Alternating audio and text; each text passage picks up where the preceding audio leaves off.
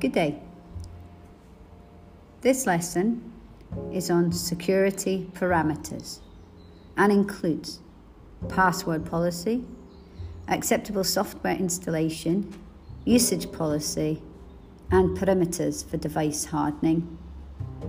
In the previous lesson, we looked at acceptable use policy, as in what is acceptable and not acceptable when using a computer network. And we used the example of the school, and where before we can actually log on to the school system, we have to agree to the school user policy, which includes things like by logging onto the computer that you agree that you will only use the computers when a member of staff gives you permission. You will only use the computer to work that you've been set. You will use the computer carefully.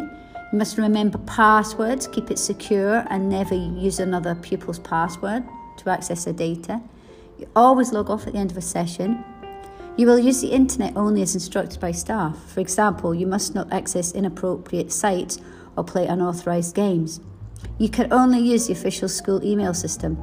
The use of private addresses, internet chat or social networking is forbidden, and all activity on this computer is monitored by staff.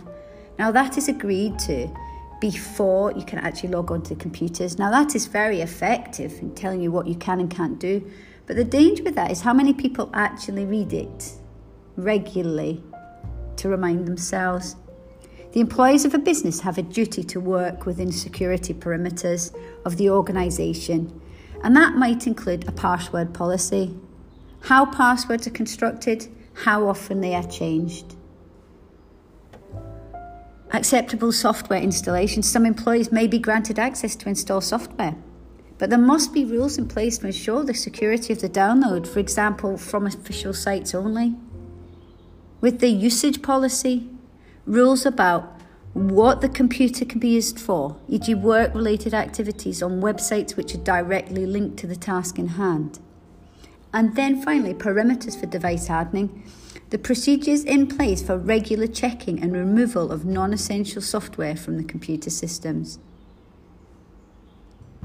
So security perimeters are just measures in place to make sure that the system is as secure as possible so that it is not vulnerable to attack or misuse.